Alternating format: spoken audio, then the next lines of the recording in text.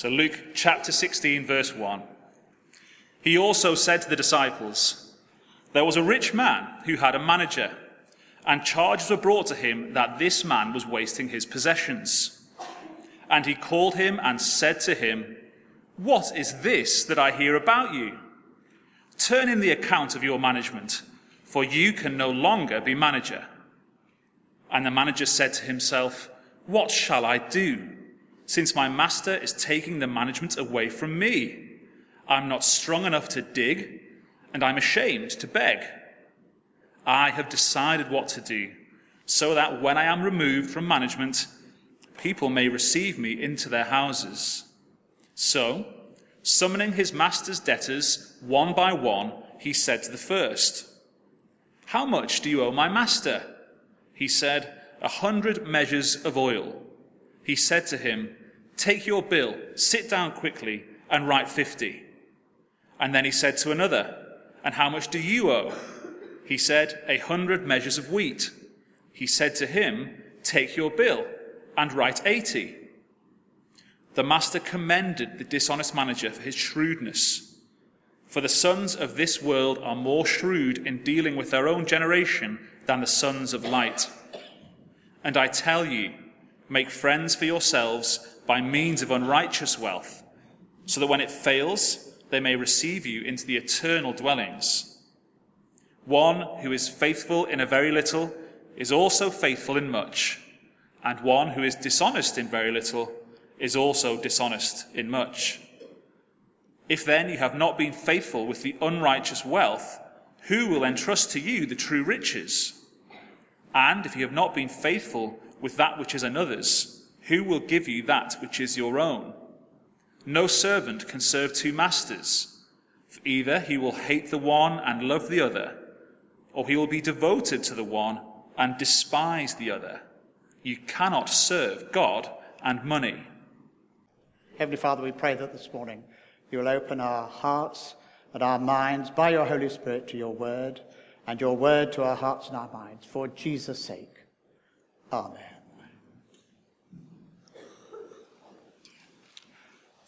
Well, in our studies in Luke's Gospel, we've got to a famous parable, the famous parable of Jesus, and it's the dishonest manager parable. So will you open your Bibles at page 875 and Luke 16, 1 to 13.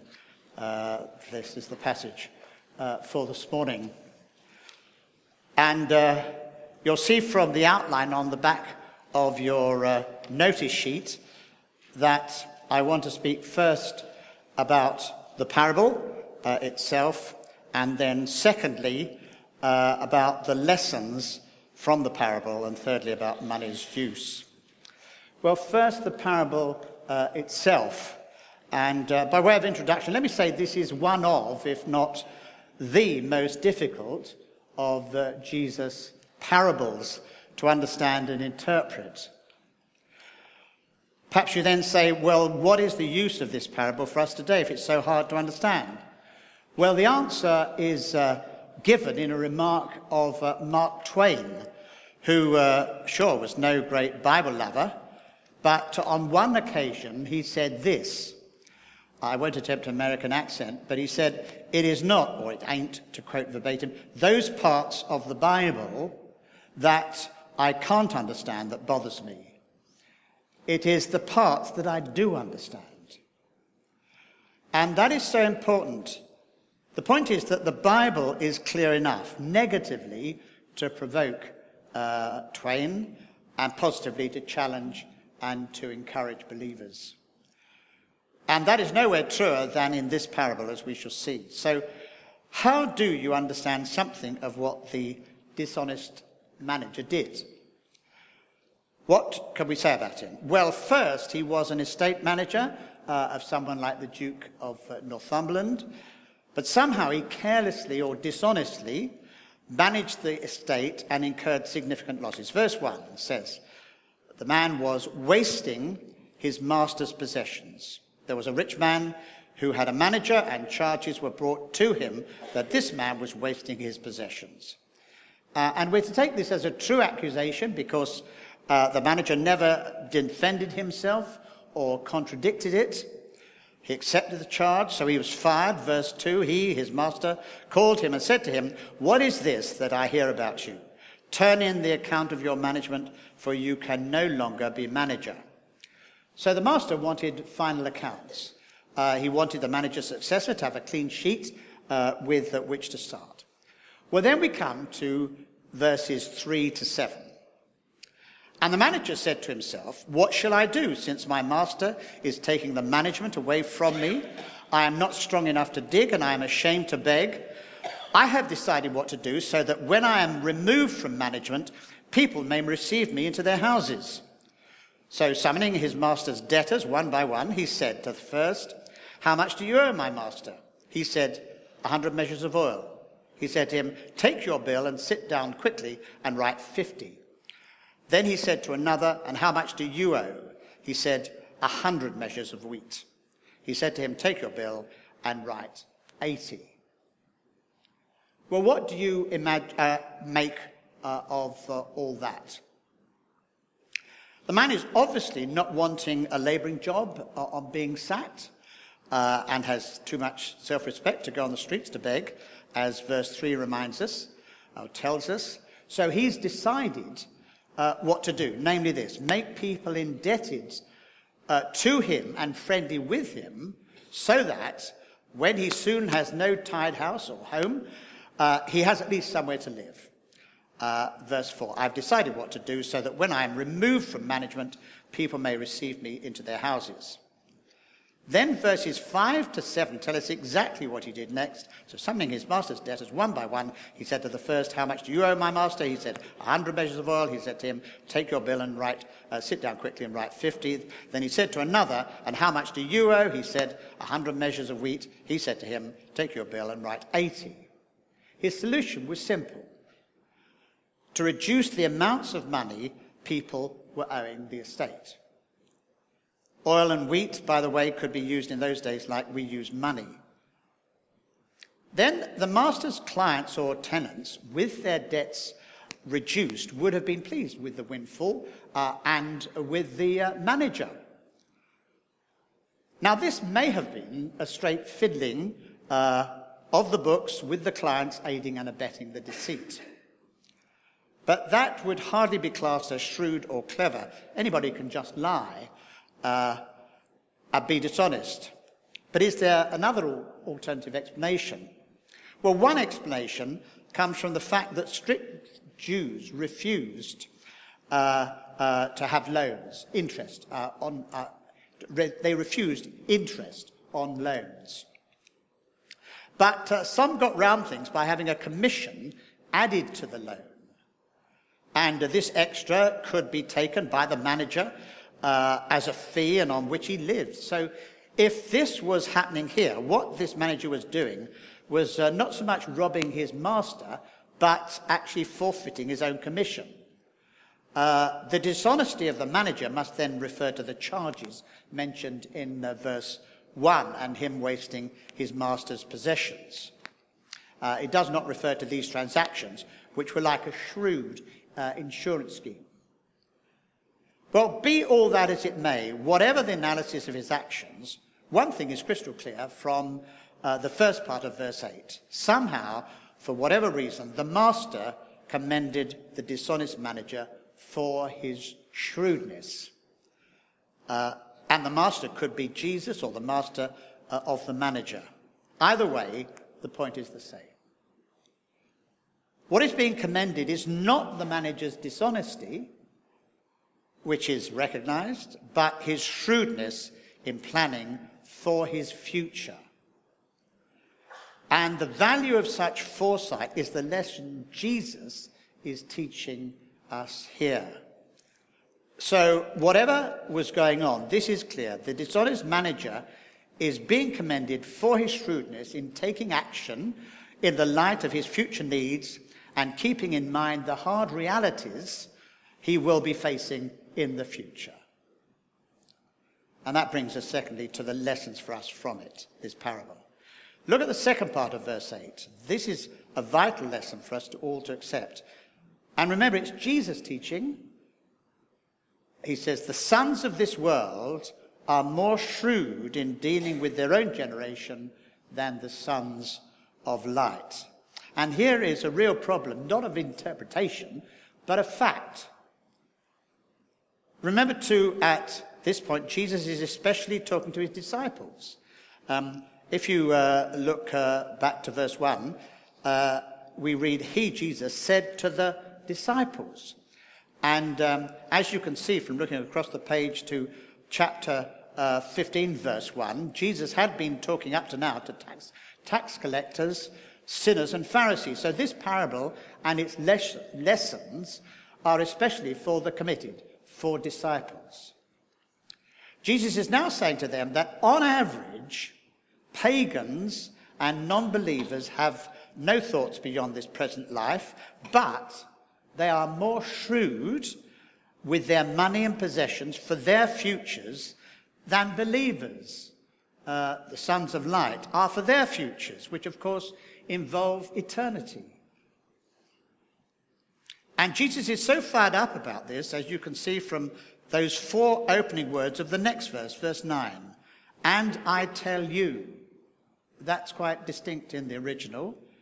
He's being absolutely emphatic. It's as though he was saying, well, if you forget everything else, remember this. And what is this? Well, it's the command in verse 9. Make friends for yourselves by means of unrighteous wealth, so that when it fails, they may receive you into the eternal dwellings. Well, here Jesus is telling his disciples to make use of unrighteous wealth, meaning money especially, to make friends for the world to come and in respect of those eternal dwellings. But what precisely does that mean? Well, let me give you 5 considerations. First, what Jesus is not meaning. He's not meaning use money in unrighteous ways or use money acquired through unrighteous methods to achieve good purposes. Certainly not. For he's only calling money or wealth unrighteous because in this fallen world, money is nearly always a temptation. By itself, money is neutral.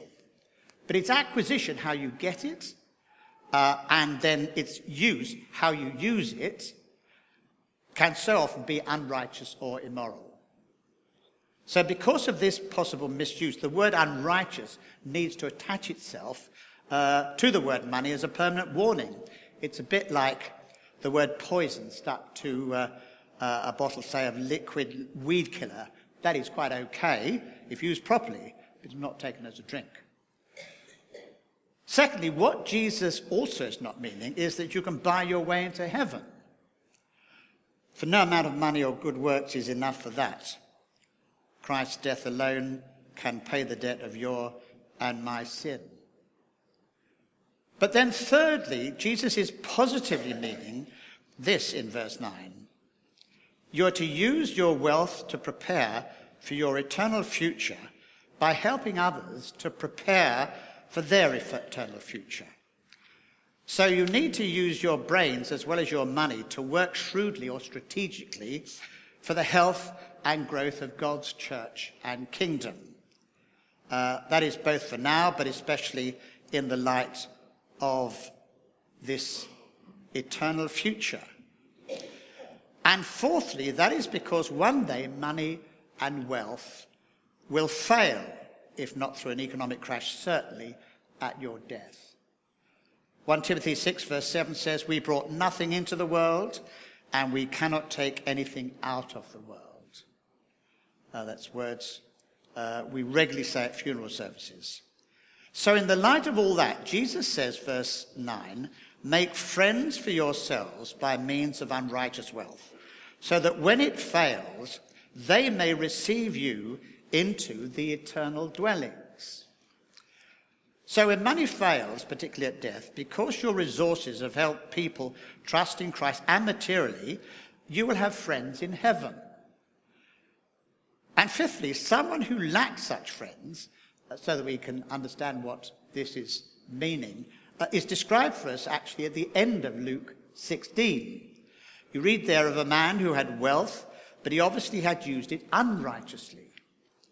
Now, this is the parable of the rich man and Lazarus, which looks beyond death and judgment and speaks of heaven and hell. It tells how when the rich man died, he had not even one friend to receive him or greet or welcome him into the eternal dwellings. Rather, he himself ended up in Hades in torment. Lazarus, on the other hand, was the poor beggar at his gate, whom the rich man had ignored during his lifetime and had not helped with his riches. But he now sees Lazarus far off at Abraham's side and obviously happy, but across a great chasm.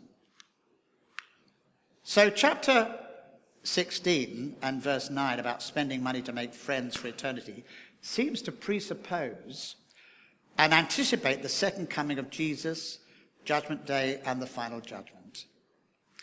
And in the light of that, you need to make sure you're not like the rich man. First, you need to be right with God yourself through getting to the point where you confess with your mouth that Jesus is Lord and believe in your heart that God raised him from the dead, as Paul says in Romans 10, verse 9. Then, in this life, you are to be strategic and godly with your money now, so that your money helps others materially, but also spiritually, and helps win them for Christ ultimately to be in heaven to welcome you.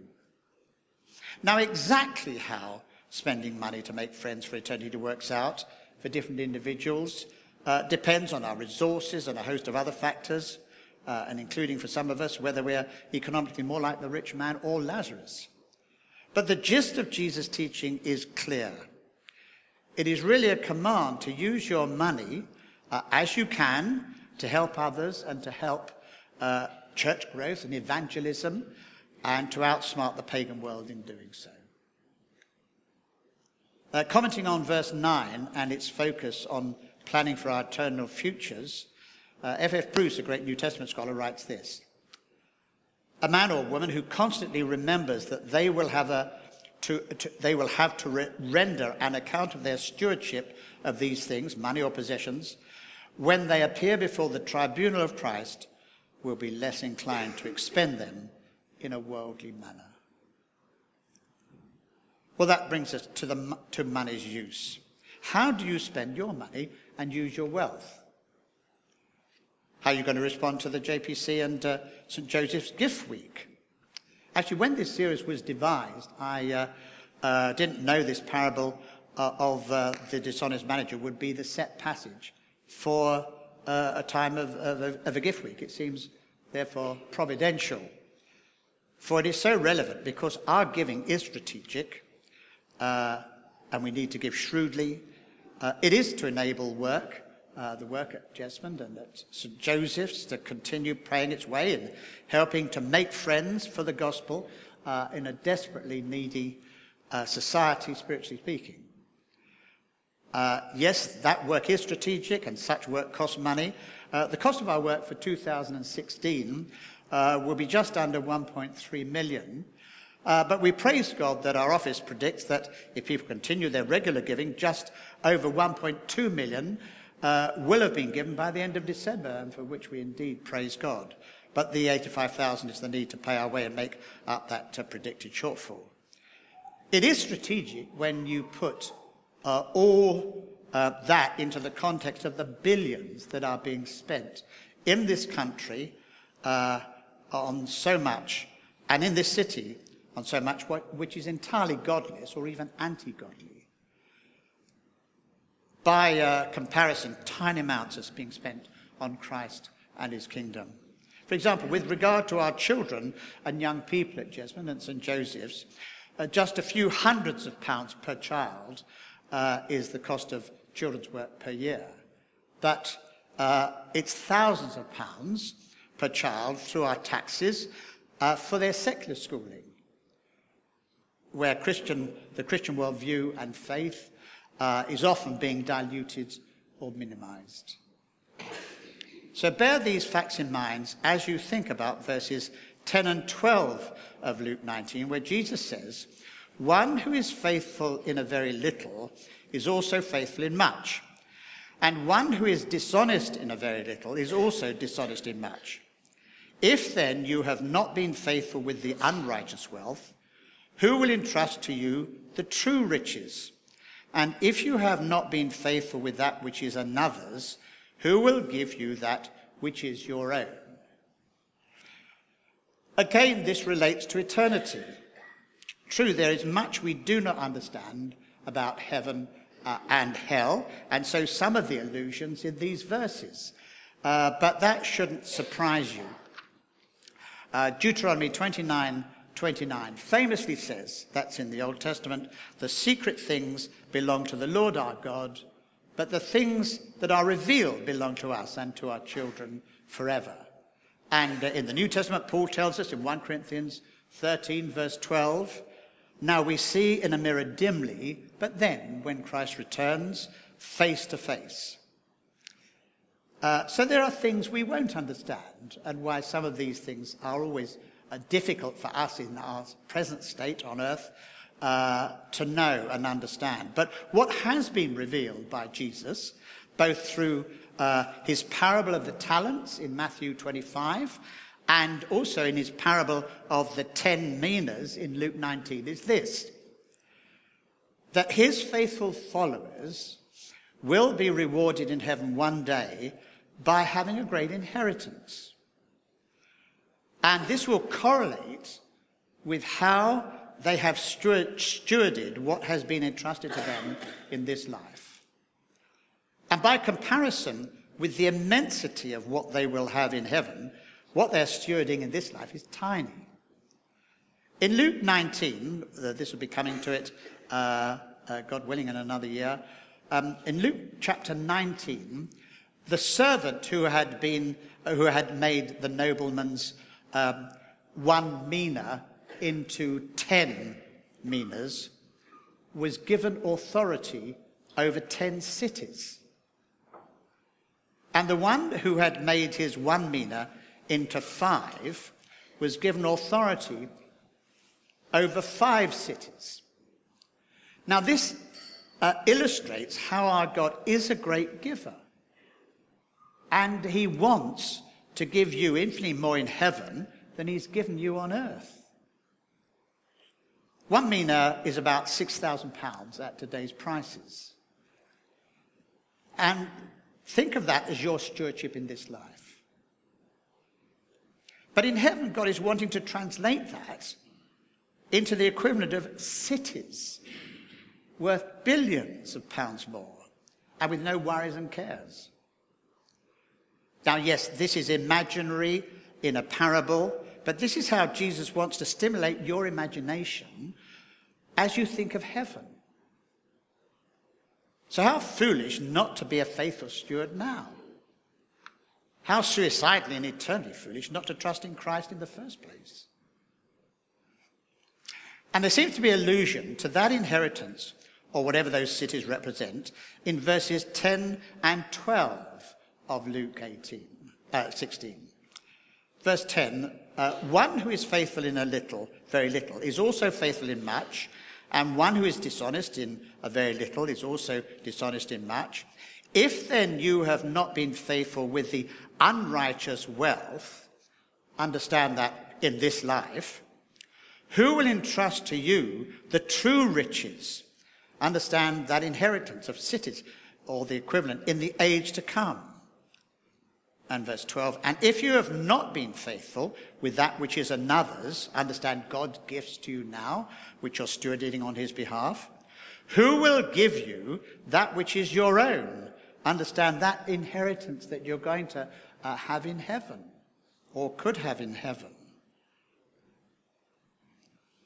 But perhaps someone says, how can I be as faithful as I should be with all God has entrusted to me in this life, including my money? Well, Jesus might say, think about this, the conclusion to this parable, which you've got there in verse 13. No servant can serve 2 masters, for either he will hate the one and love the other, or he will be devoted to the one and despise the other.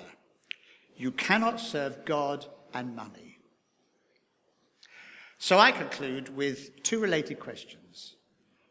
One, Having noticed that Jesus says you cannot, not should not, but cannot serve God and money. So the second question is, who this morning needs to put God, who is Father, Son, and Holy Spirit, first in their life and not money? Let's pray, shall we? Just a moment of quiet prayer. We're all at different stages and positions with regard to how we're responding to the things God has given us, not only money, but other forms of wealth and possessions and other gifts where we haven't got money, and how are we using them for the Lord. And let's pray as we need to pray individually and for the church.